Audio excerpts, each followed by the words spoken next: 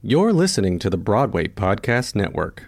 Step into the world of power, loyalty, and luck. I'm gonna make him an offer he can't refuse. With family, cannolis, and spins mean everything. Now, you wanna get mixed up in the family business. Introducing The Godfather at ChumbaCasino.com.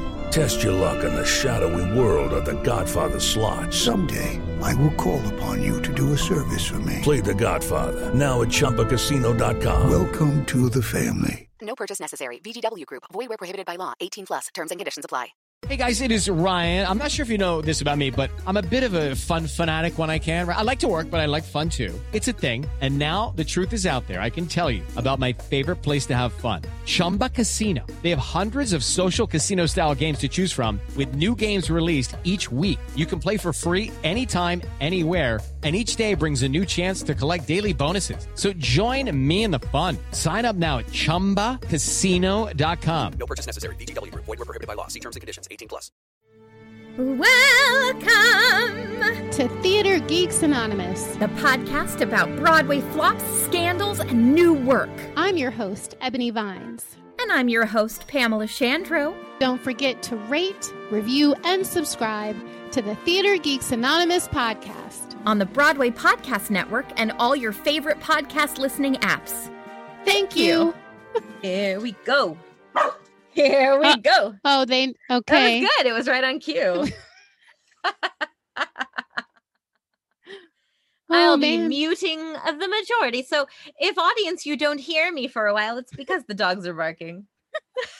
But I'm still listening. So you're going to start us off? Welcome. What's up, Theater Geeks? What is up? What is up? What is up? Now they're just staring at me. What is up? They're like, what is up with you? There was a way to have so people could just see all these dogs just staring at her. That would be such a funny, we need to make a meme or a GIF out of it or something. There is a goodly amount of dogs in my apartment. Yeah. There's 6 today. 6 total. Yeah. And one of them's on her lap and she's really cute. Her name's Phoebe and her ears are sticking up and she's just staring at all the others. She's just, she's working it out. Yeah. She's trying to she's like, if I ran really fast, could I jump over that gate and open the door myself? Yeah. Mm-hmm. She's plotting her next escape. She's a trip, man. She's very cute though. She is cute. She's sweet. She's growing on me. I think I'm growing on her. Sometimes it takes a while. Yeah. Yeah. Well, folks. Yeah. This is one of our OG type episodes. Woo! And it's mine. And yay! We're been a while since we've heard from you. I mean, I basically lead the intermissions. Yeah. So but in an OG episode, it's been in an OG episode way. Yes. I'm gonna do a musical called One Night Stand. Ooh, I can't wait. I don't know anything about it. I promise it's not as sexy as it sounds. I promise you. It's not at all. All right. One Night Stand. This was a real, it had its ups and downs. Okay. Nobody's criminalized, okay. So this will not be a true crime episode. Although I love those. Totally. Those might be my favorite. Well, that's where the meat is. And that's truly, where the story just keeps on giving. It really is. It really, oh man, I love it's like when, my 2 favorite things, theater and true crime, when they intermingle, it's like the best. Ooh, it's nice. It scratches a bunch of itches. It really does. But that's not this week's episode, but it's interesting. I promise. Okay, I can't wait. So, some of my resources are the June 27th, 1980 New York Times article called One Night Stand, due at Nederlander, formerly Trafalgar, by John Corey, Wikipedia. The October 27th, 1980 New York Times article. Also the book, The Complete Book of 1980s Broadway Musicals by Dan Dietz, and Ken Mandelbaum's Not Since Carrie. there are other resources in here as well, but they're going to be in the body of what I'm talking about. So I will reference them in the minute. Okay. All right, let's do it. So we're starting off already. One Night Stand wanted to be an adaptation of the 1962 play A Thousand Clowns by Herb Gardner. It wanted to be, it is not. So here's what happened.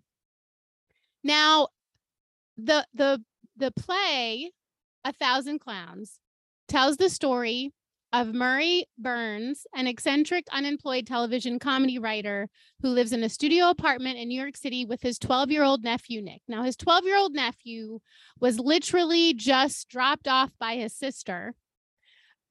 She said she was going down for cigarettes and then just came back like 6 years later for her suitcase and something else, like 2 items that she dropped her son off with, but not actually her son.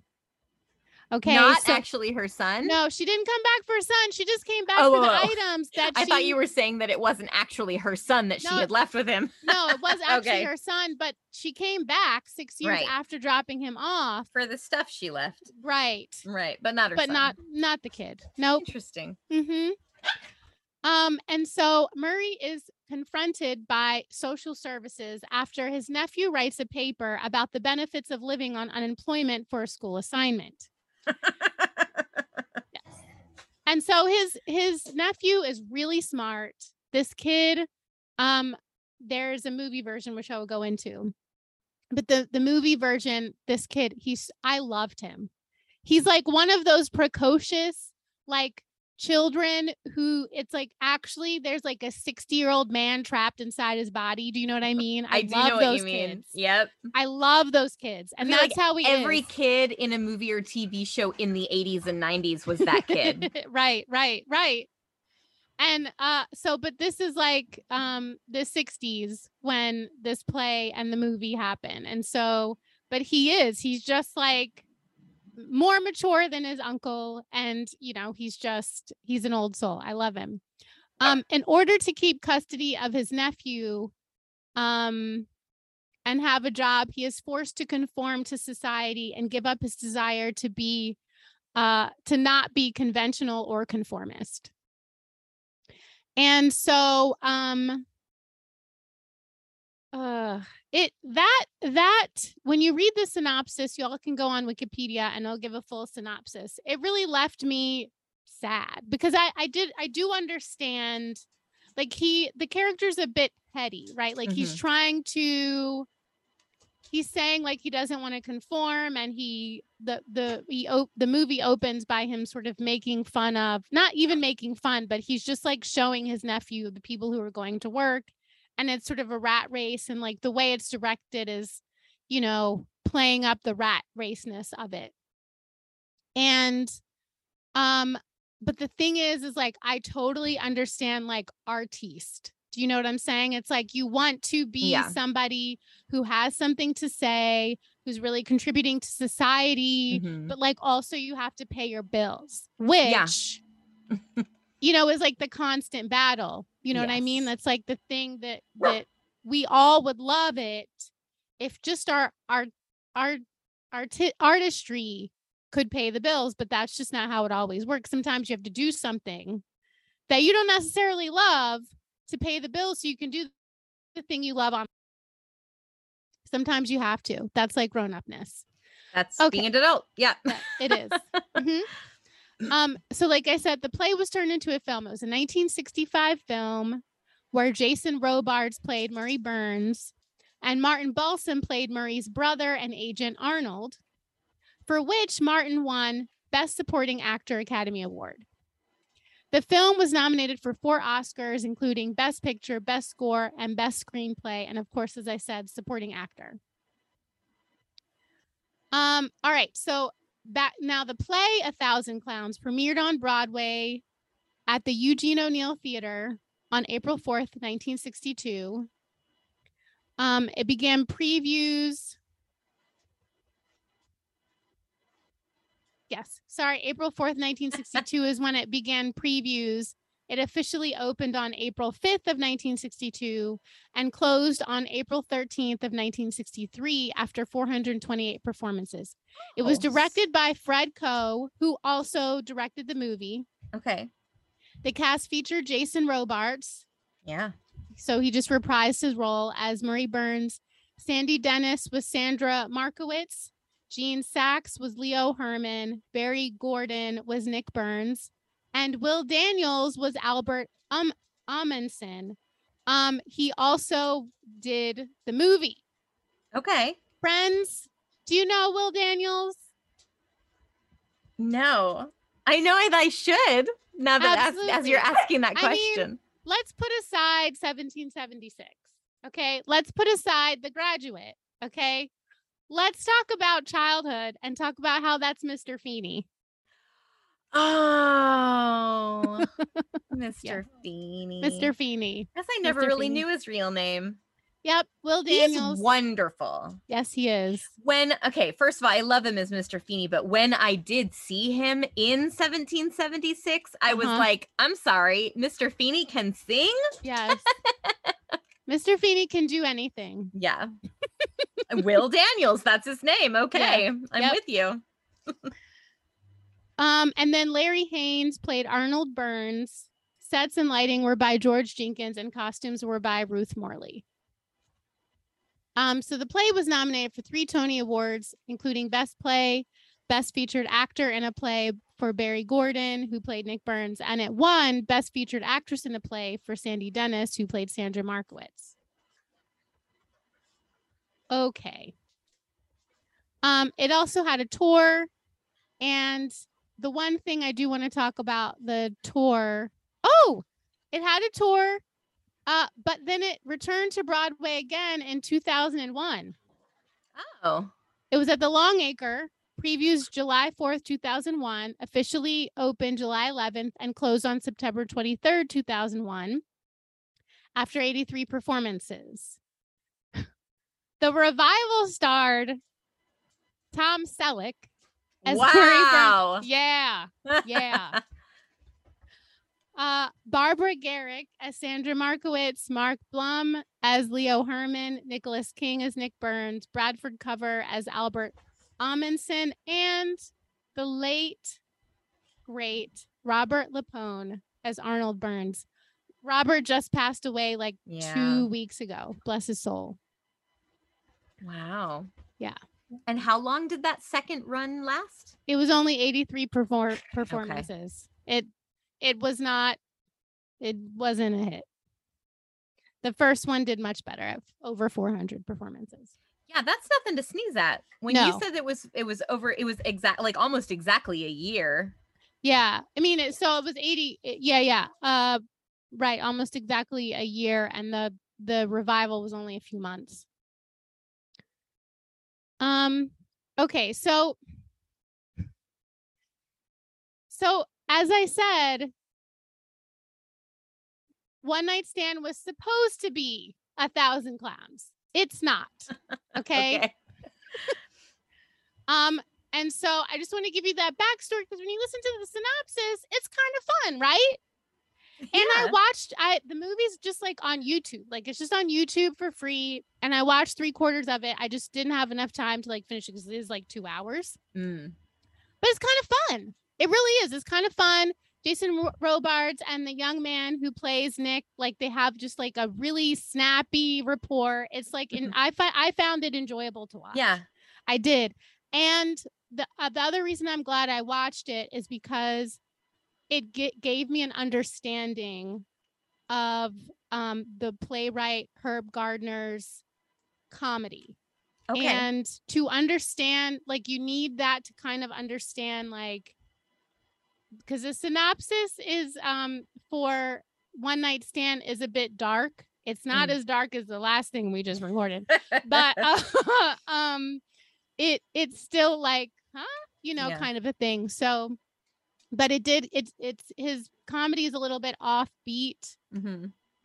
But it seems farcical. Yeah.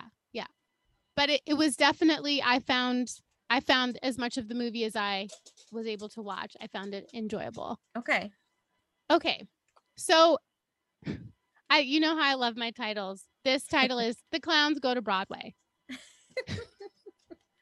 So 8 years after Julie Stein's show Sugar, based on the film Some Like It Hot, was on Broadway, he approached Herb Gardner about making 1,000 Clowns into a musical.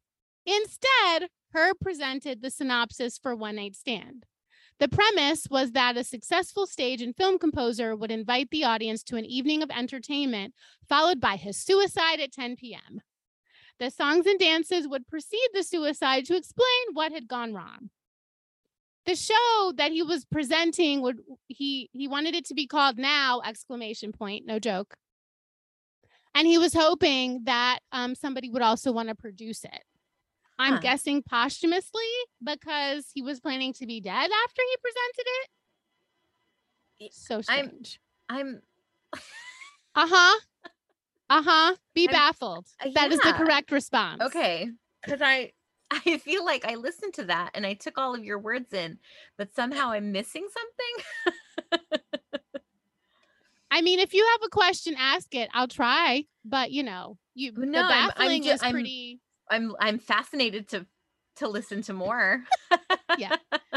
So then if you go to juliestein.com, his synopsis on the website is a playwright at the end of his emotional tether contemplates taking his own life, but through connection with a beautiful actress and with the support of a wild cast of characters, our hero finds the courage to face his art and his life and move forward, which I find is a better synopsis. That is a better synopsis because if his so-called support system is coming to see a show in which he will kill himself at the end, they are not a support system. No.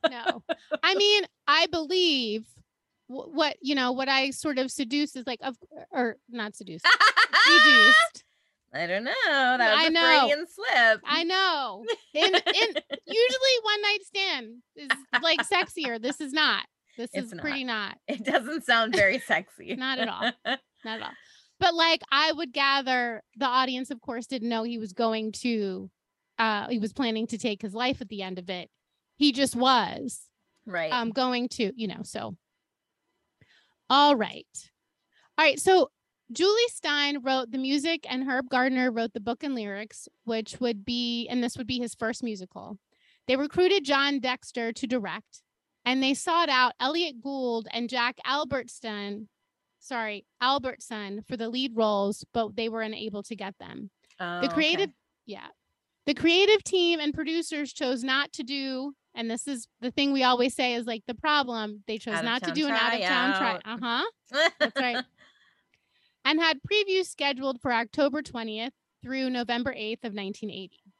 Okay. The show was budgeted for $1 million. The producers insisted that Herb's book was strong enough to be done as a straight play and that Julie Stein hadn't written a bad score in his life. And this you can pick up I have the New York Times Time Machine.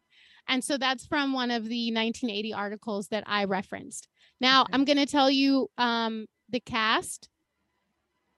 So we had Charles Kimbrough as Charlie, Jack Weston as Eddie, Christopher Balcom as young Charlie, Thomas Barber was the stage manager, Paul Benotto was Jerry, Stephen Bookvar was young Eddie, Harry Casserly was Susie, Catherine Cox was Amanda Klein, Ida Gilliams was Susie, Charles Levin was Sid, and then there's a lot of ensemble people. Nobody sounds like somebody I think I know. Okay. And then for production staff, we have producers. This is important because we'll talk about some other things about them later. Yeah. But it was produced by Joseph Kipnis, Lester Osterman, Joan Cullman, James M. Niederlander, and Alfred Tubman. Musical direction was by Eric Stern. Music was orchestrated by Philip J. Lang, and dance arrangements were by Marvin Laird. The choreographer was Peter Gennaro. And Scenic design was by Robin Wagner. Costumes were by Patricia Zippert. Okay. So as I stated before, the producers who made those statements were particularly Joseph Kipnis, Lester Osterman, and James M. Niederlander. The Niederlander Theater had at this time, like this was the inaugural show after it had been renamed as the Niederlander Theater, which is what we call it now. Right. The season before that, it was called Trafalgar because they were trying to make it exclusively British. Oh, okay.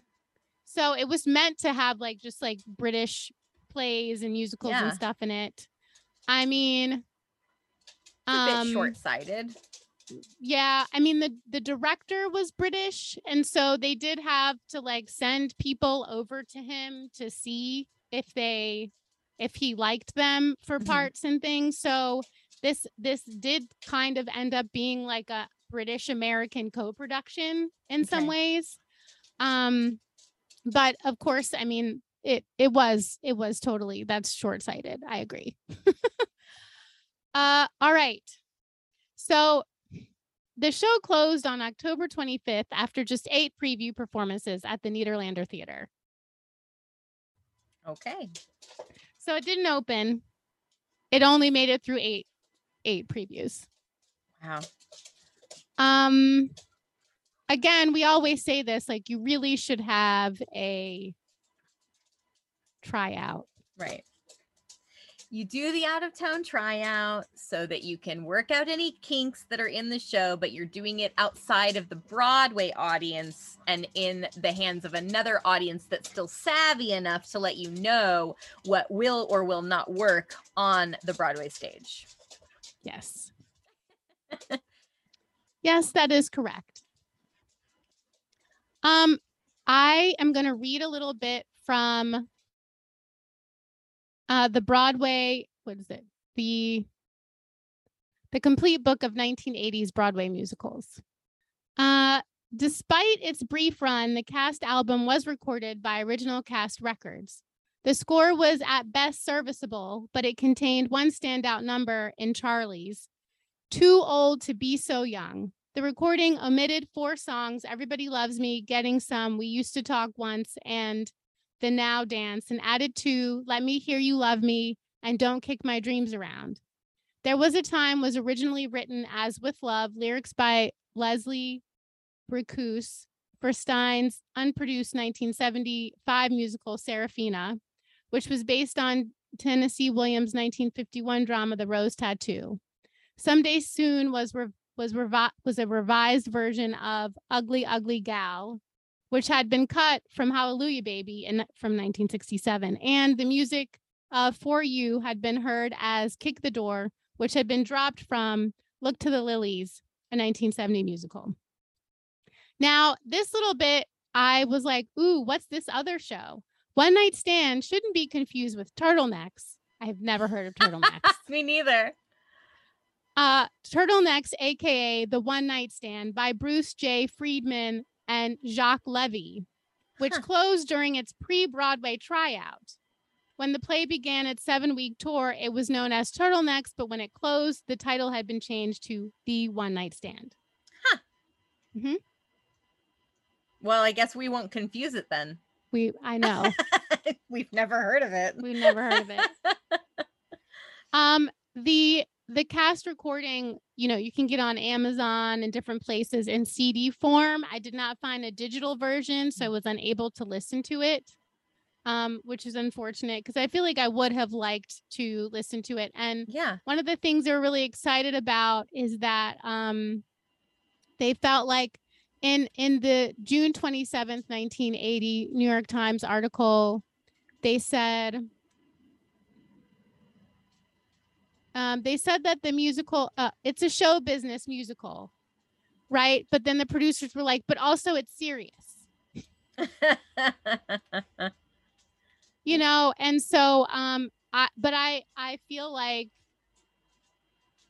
hopefully, the songs would remind us, about how difficult it can be, to be a creator. Yeah. Even if, you know, in the case of this main character, he was successful. But you know, that doesn't necessarily mean happiness. Like I have this conversation with my friends whenever we lose somebody that we really loved in entertainment who dies by suicide. And, you know, I feel like I repeatedly have this conversation where people don't understand why somebody who had fame and fortune would die by suicide. And I'm like, that doesn't equal happiness. Also depression, also so many things, so many factors. Like, you get some level of success, but now there's pressure to be successful now constantly. And that's not how a creative field works. Right. There's a real naivete. I think a lot of people have, even people who want to have careers in this industry. There's just like a real naivety around what it looks like to be quote unquote successful and what that is going to do for you. Right. You know, nothing fixes everything. No. It's just like there's not a thing in the world that will fix everything. There's not. Well, no. Well, and if you're constantly looking for that next if I'm saying if I only get the job, then that'll fix everything. Well, then once I get the job, it's going to be something else that fixes everything. It's a constant. You have to fix yourself. That's right. Because what do they say? Everywhere you go, you are. Yeah. Yeah. So, you're the only common denominator. That's right. That's right. And that's difficult to hear, certainly, but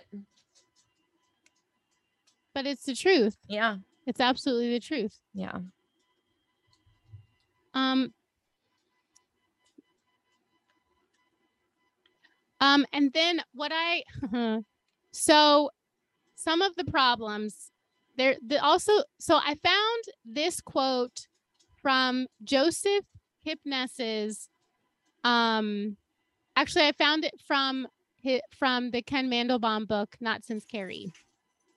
It says co-producer Joseph Kipnis told the press, Gardner and Dexter could not agree on one thing, and there was nothing the producers could do about it. Oh, yikes. So this was not a harmonious set. No. Gardner was the writer. Who was Dexter? Remind me. The director. Oh. Yeah, from the book Show.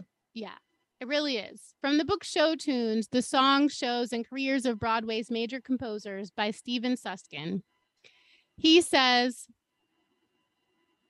One Night Stand closed after 8 previews. This strange project about a composer planning his own suicide was underwritten and underdeveloped.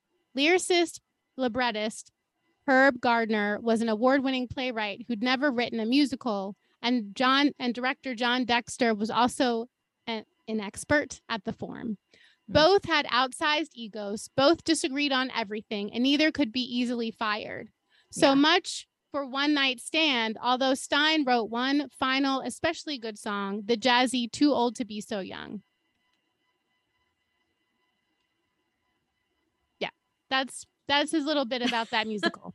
That's it.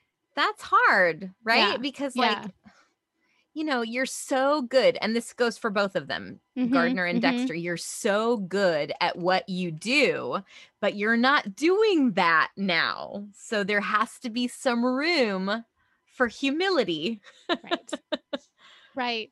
And it's just like these egos. Yeah. You know, they get into the room, they suck up all the oxygen, they take up all the space. And what I find so interesting is, the person with the most experience with the Tonys and everything, Julie Stein, there's no talk of him not getting along with people. Right. Right. So it's like the one person who I guess could technically have the biggest ego. He had enough room for other folks to be in the room. Right. He could have taken the lead on it. Yeah. So, I mean, that's just what's really interesting to me is it doesn't sound like it was an amazing show, because also Right. Ken Mandelbaum spoke similarly to what Steven Susskind said. Okay. But I think that things could have been helped if people were willing to collaborate, since theater is all about collaboration. Right. Sad. Yeah. Well, Very and sad. especially because like if Herb Gardner is as good a writer as we are led to believe by all Mhm. that's written here, Yeah. then all he needed to do was be open to bringing it into a different form. Like it's not it wouldn't have been it would have been much more successful, I should say, if he had just been like, okay, here I am and here's my work, what do I need to do with it?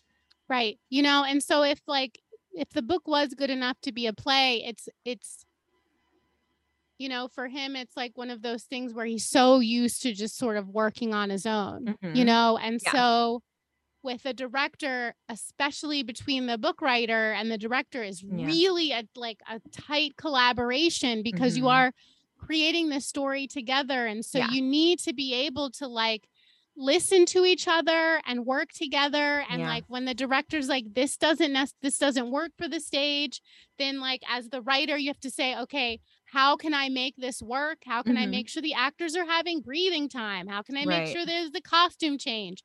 How can I make sure, Right. any number of things that have to be included Right. when you're talking about a musical, right? Yes. And so, when you have somebody who's like, I'm not going to do anything you say. Mhm. No, it's good the way it is. Yeah, Not changing anything. that's not. Well, and not then helpful. you've got as bombastic a director then who says, you're going to change what I tell you to change. Yeah.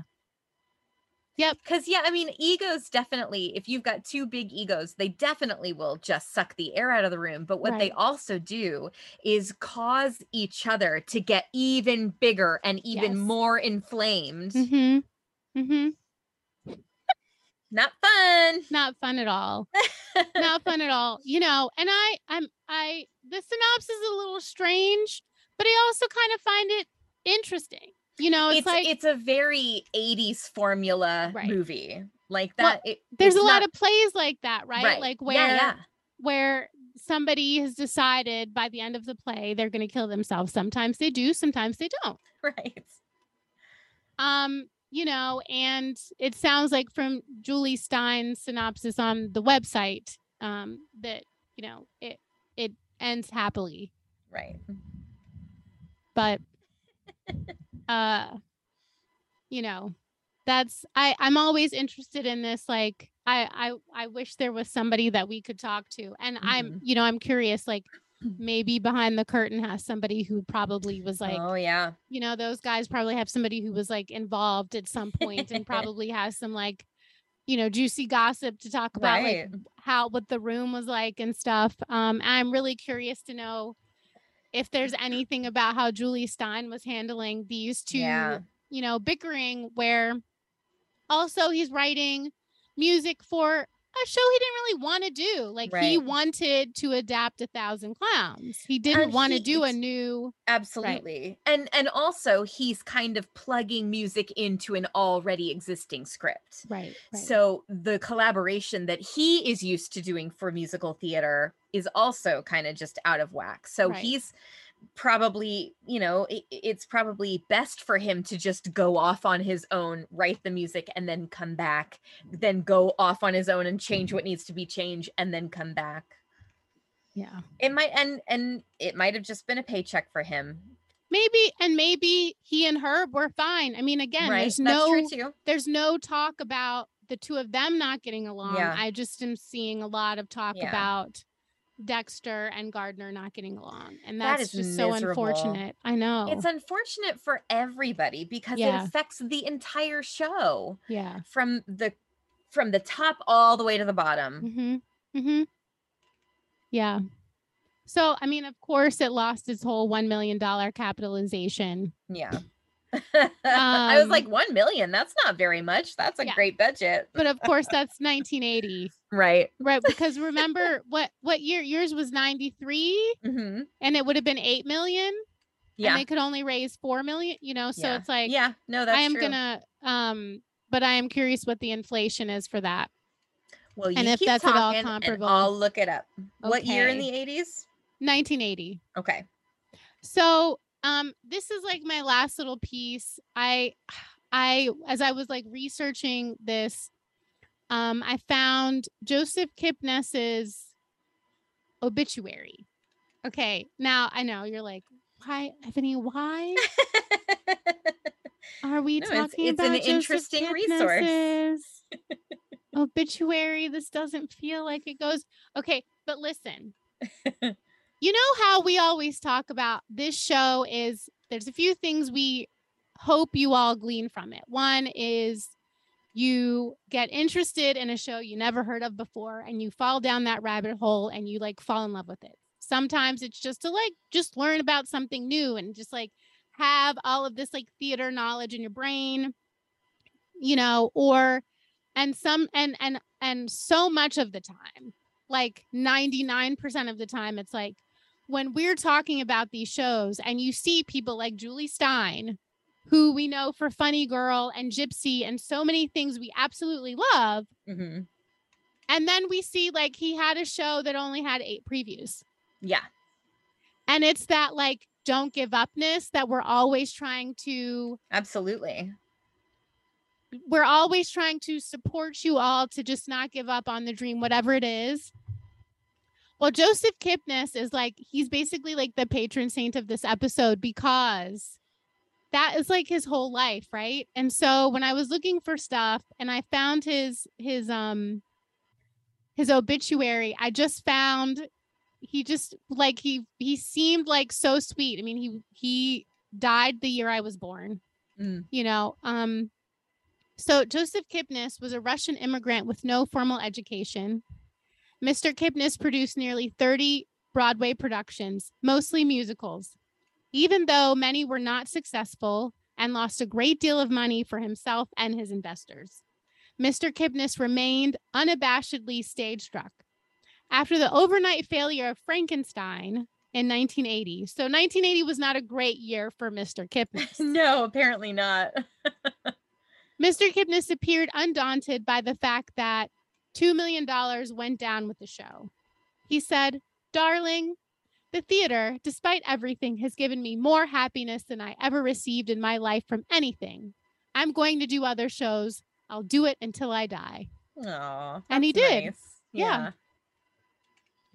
So that was I just want to leave on that note because I was just like, I feel like he was the ultimate theater geek. Absolutely. Theater is not, it's not something that you just go into if you just want a job, right? Yeah. Yeah. You're called to it. It's a calling. Right. That's right. It's something that if you could do anything else, you wouldn't do. Mm-hmm. Right? Because it's hard. I'm in the process, I'm in that place where I'm not doing it because it got to a point where it was not what I wanted in that moment. It was hard.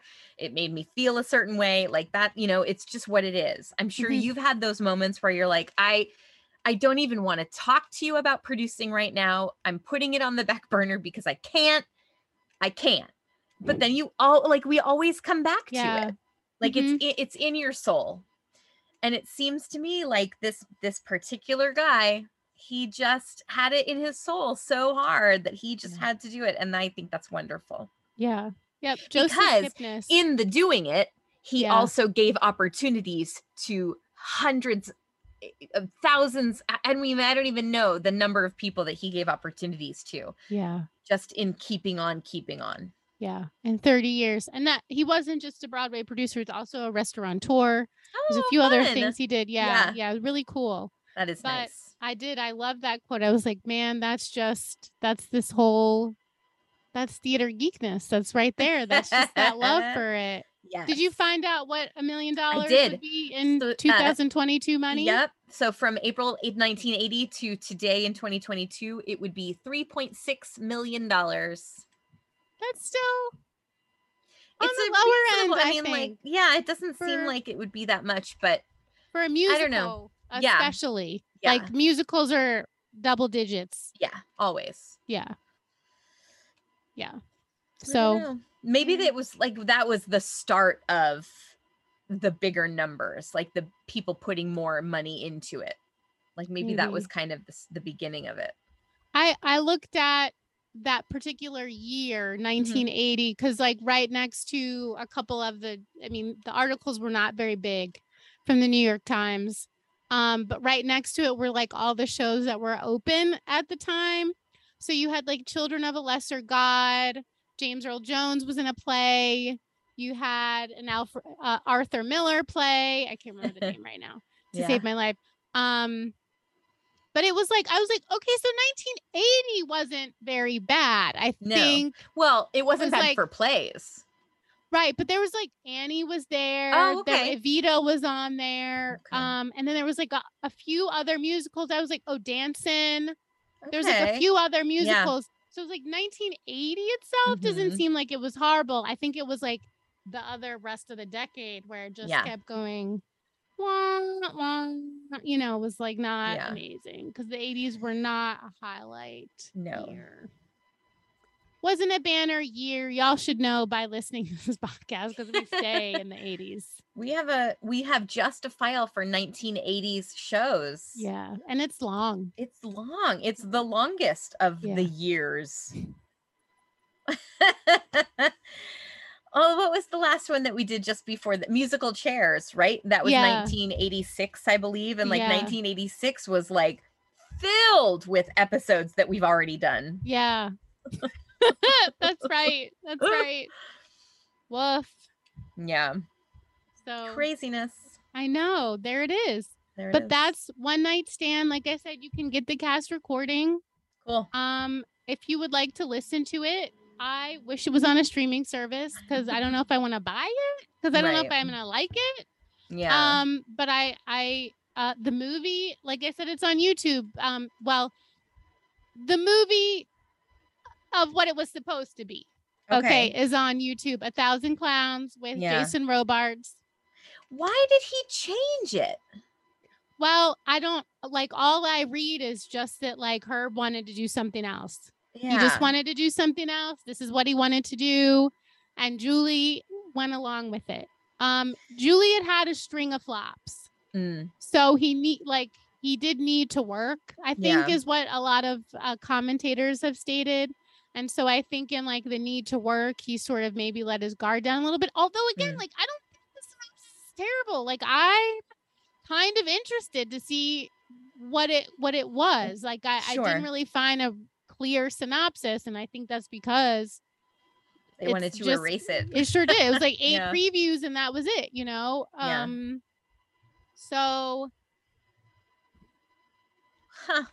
You know, but everything I read, like everything just said Herb wanted to do this instead of 1,000 Clowns. Interesting. So there We'll it is. never know. That's why we don't have 1,000 Clowns, the musical. Well, someone needs to get on that. Yeah. Someone like, could get on that. It's like The Odd Couple. Right. Although I'm like, it's fine the way it is. Mm-hmm. Does it need to be musicalized? Do you know, perfectly honest, I wouldn't mind seeing the play 1,000 Clowns. Yeah. Like that sounds, and you know what? Honestly, I wouldn't mind seeing the version that Herb Gardner wanted in play form. Yeah. Oh, well, right. I mean, you just would do his play. Right. Yeah. But it's just, like a revival. Right.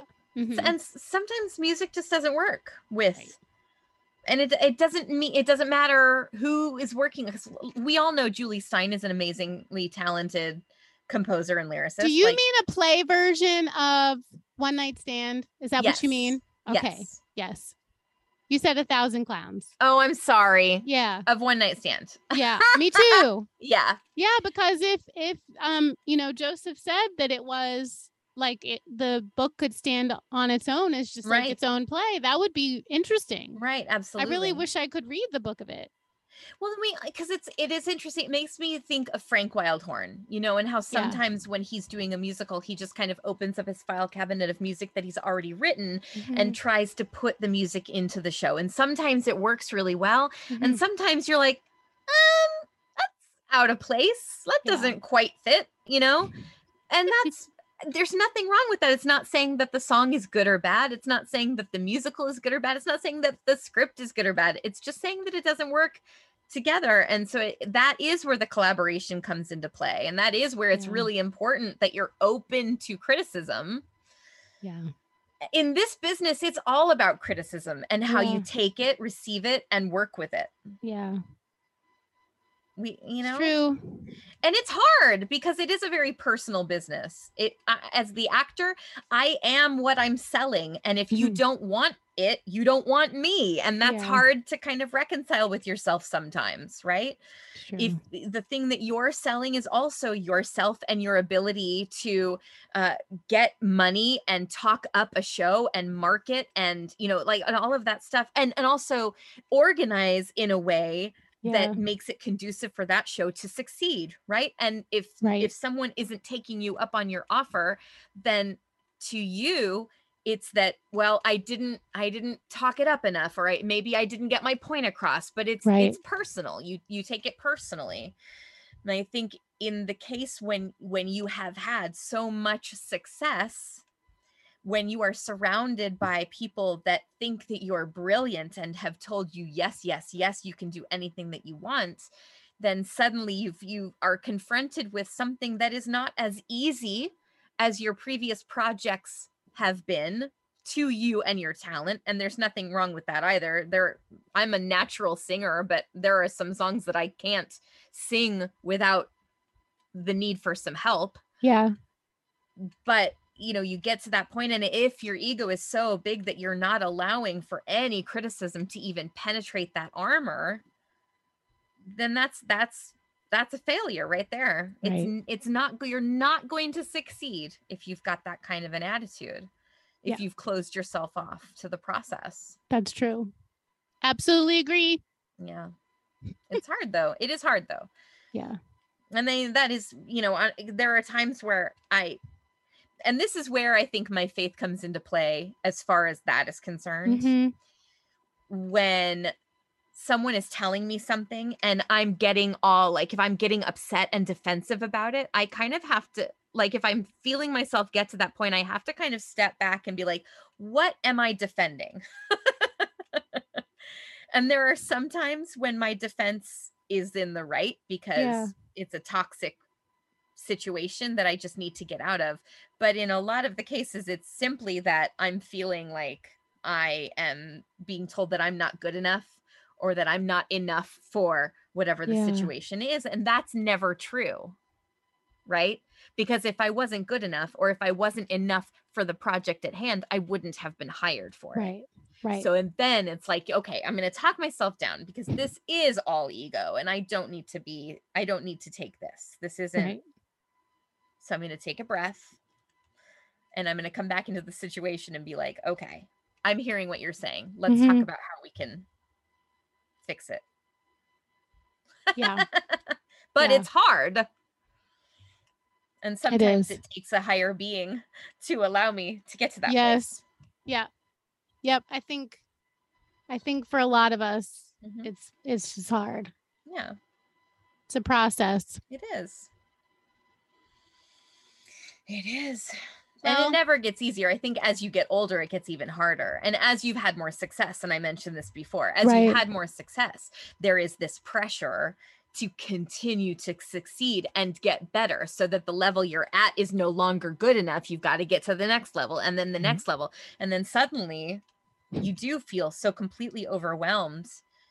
And imposter syndrome is real, y'all. Yeah. If you've never felt it before, you're very lucky and very blessed because it is hard.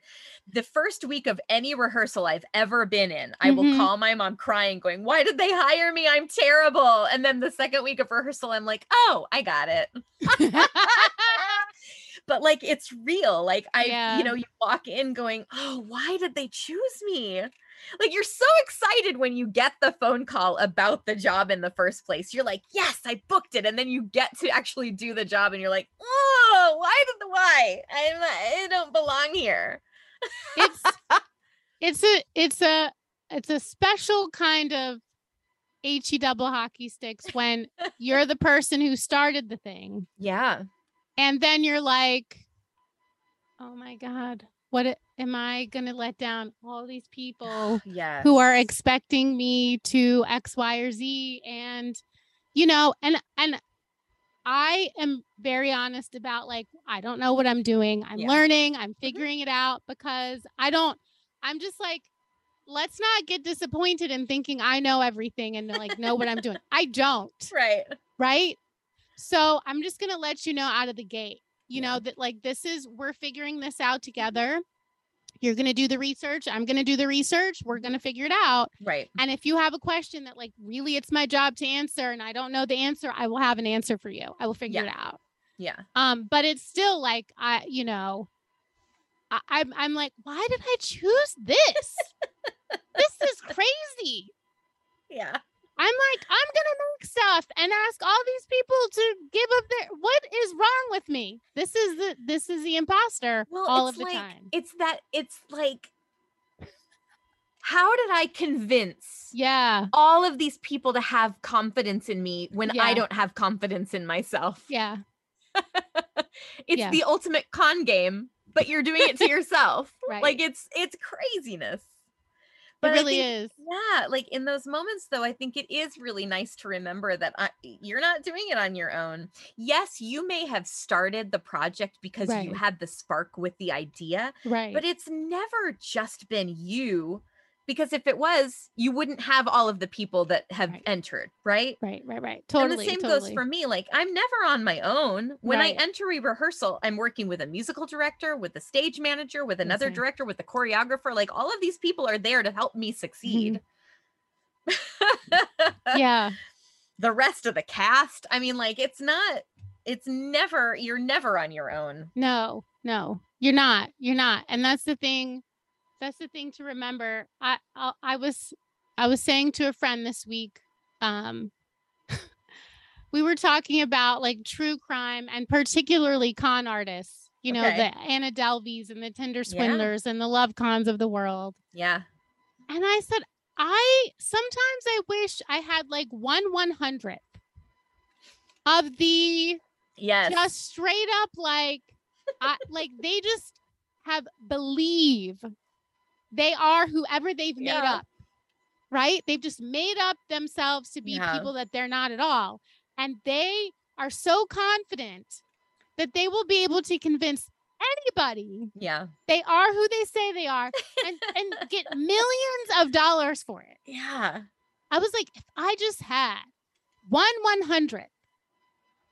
And I was like, and what I'm trying to get is like real. Yeah. Like my stuff's real. Mm-hmm. Like there will be a film at the end of this, not a fake film like the movie cons. You know what I mean? Yes. Like there will be a benefit production at the end of this, and these organizations will get their money. You will have something tangible. Yes.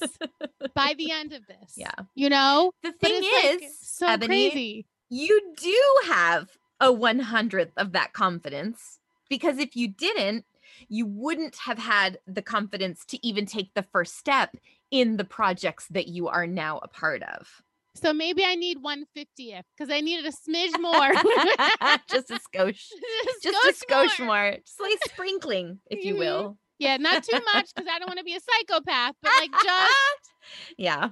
just like a little bit more for and this is something that I kind of I knew, but I learned again when I was nannying that just because I'm the adult doesn't mean I'm infallible. Right. Mm-hmm. Right. And I think it was more important in the moments that I did make mistakes that I sat him down and I said, hey, guess what? That was my fault. That was on me. And I'm really sorry about it. I need to make that right now. right? Because then he can model that. I can modeling that behavior for him. Right, right, And the same is true of the fields that we are in. right.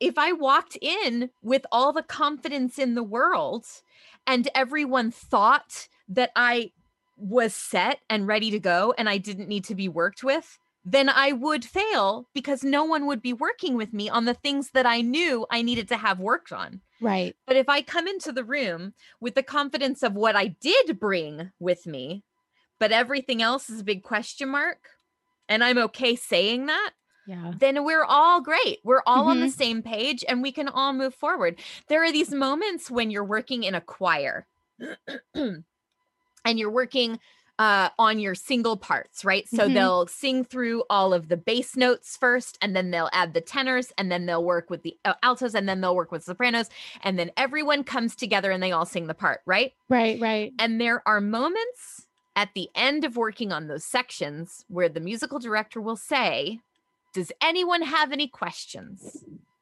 And part of you in the group, doesn't want to be the only person that has a question that doesn't understand what they're doing. Yeah.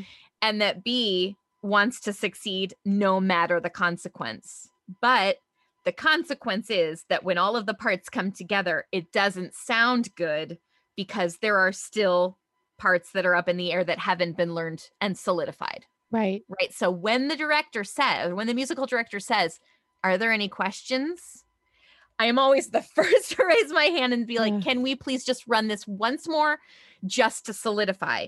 Yeah. And that opens the door for everybody else to be like, yeah, I had a question about this particular part too. You know what? It's like when one person kind of takes that first step, it grants everybody else permission because then nobody feels like they're the stupid one. Right. That's what we're all afraid of, even though we all have the question. You know what I mean? Like that's we're all the stupid one. No. That's the biggest con of them all. Yeah. Yeah. Yeah. It's true. And in a dance call, forget it. I'm like, I'm raising my hand every 5 seconds. I'm going, wait, I'm sorry. I did not get that. That's what booked me Wicked, I'm sure. Because it was the dance call and we were like, trying to learn dancing through life. And I'm like, I have a mental block and an emotional block with dance calls. Because, and this is trauma coming from a long time ago, right? From everybody who called me fat, everyone who said I wasn't good enough, everyone who said, oh, well, you'll work when you're older, but not yet. You need to, you look too old, you're too this, you're too that, you're not enough this, right? And so I convinced myself along the way, well, I'm the fat girl, so I'm not going to be a good dancer. Yeah. It's just, that's the way it works, right? Right. But that's not the way it works. That's silly. And that's short-sighted. And that's also like, that's on me. I need to like break free of that. But when I would go to these dance calls, as confident as I was in the singing portion, when I would get to the dance call, everything broke and fell apart and I was shattered, right? It was, and it was a self-fulfilling prophecy because I would just fail and leave, not get the role and be dejected, right? Like it was just, this was the process. But I had just a week prior to the Wicked dance call had a terrible dance call, which I won't go into detail about. Oh no. It was terrible because I wasn't expecting it to be as dance call as it was. Yeah. And it was full on Rob Ashford. Oh no. Right? Yeah. There was no mistaking this. No. I'm not a Rob Ashford dancer. Because he expects the same level of danceability from everybody on that stage, whether you are there at a singing call or a dance call, right? Jeez. Anyway, it doesn't matter. It was terrible and it was awful. And I left and I was like, well, that's boo on that. And so then a week later, when the same casting office called about a different dance call for Wicked, I was like, oh, it was nice knowing ya. But I hung up the phone and I was like, listen, if I'm going to do this, I've got to at least come at it from a place where I feel comfortable. Yeah. So I went to Lululemon and I bought myself a little outfit that I could wear and feel like I looked good. Mm-hmm. And I was praying. But also, like I walked in the room and I was like, I'm just going to have fun. And anytime during the dance call, I felt like I was getting in my head or like upset, like I'm doing this thing where I'm lifting my hands up to my chin and just shaking my hands. Our podcasters can't see. I know. I wish that I could share that with you, but like, I think everyone knows that feeling where your anxiety is already in your chest and it just starts to rise up your throat and is going to exit your mouth with tears. Anytime that would happen, I would say a quick prayer. I was like, Lord, just help me to have fun. And I would shake it off and we would continue. But all through the course of that dance call, I would be raising my hand going, I'm sorry, can you please show me that one more time? And I remember at one point, Patrick McCullum, he was the choreographer at the time. He was so, so kind and so supportive. He wanted you to succeed. You could just feel it. Mm-hmm. At one point I was like, I'm so sorry. Can you please show me that again? I don't think I'm getting it. And he said, well, show me what you're doing. And I showed him.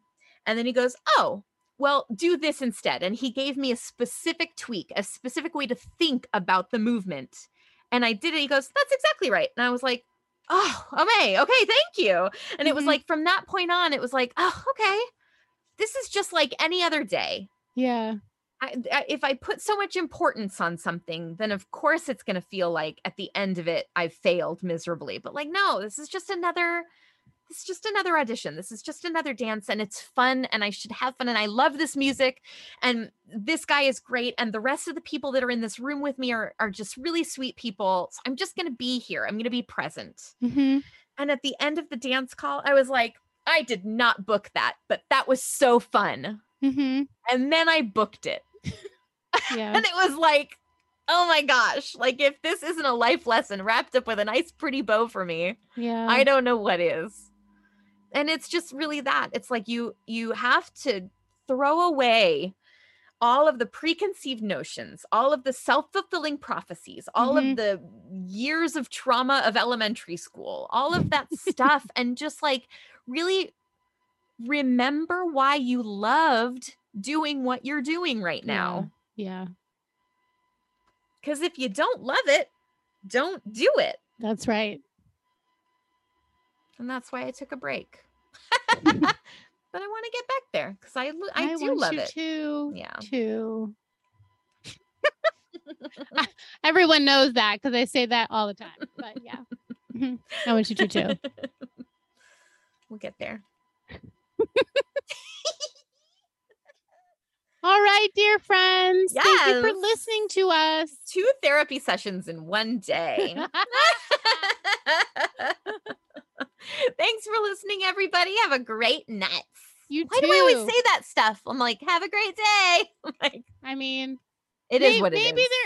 Maybe they're listening. Well, not as many people commute anymore, but whoever commutes, maybe they're listening to it on a commute. Hey, if you're on your way to your 9 to 5 and you're like, oh, another Monday morning, I'm here to tell you to have a great day. Have a great day. Bye. Bye, geeks. Thank you for listening to our podcast, Theater Geeks Anonymous. You can follow us on Instagram and Twitter at TGA Beway and on Facebook at Theater Geeks Anonymous. And if you want to tell us how much you love us, or you have a great story about one of the shows we've talked about, drop us a note at TGABeway at gmail.com. Until next time, geeks. Hey, it's Leslie Odom Jr. here on the Broadway Podcast Network to tell you about the Rise Theater Directory, a program of Maestra Music. Rise is a national online resource designed to connect and empower backstage and administrative and creative theater professionals from underrepresented backgrounds. If you work or aspire to work in the theater community, this can help you find your next project. And if you hire theater professionals, search the Rise Theater Directory to find your next team. Create your profile now and get more information by visiting risetheater.org. That's theater with an RERISETHEATRE.org, because only together we rise. It's time for today's Lucky Land horoscope with Victoria Cash. Life's gotten mundane, so shake up the daily routine and be adventurous with a trip to Lucky Land. You know what they say, your chance to win starts with a spin. So go to LuckyLandSlots.com to play over 100 social casino-style games for free for your chance to redeem some serious prizes. Get lucky today at LuckyLandSlots.com. Available to players in the U.S., excluding Washington and Michigan. No purchase necessary. VGW Group. Void where prohibited by law. 18+. Terms and conditions apply.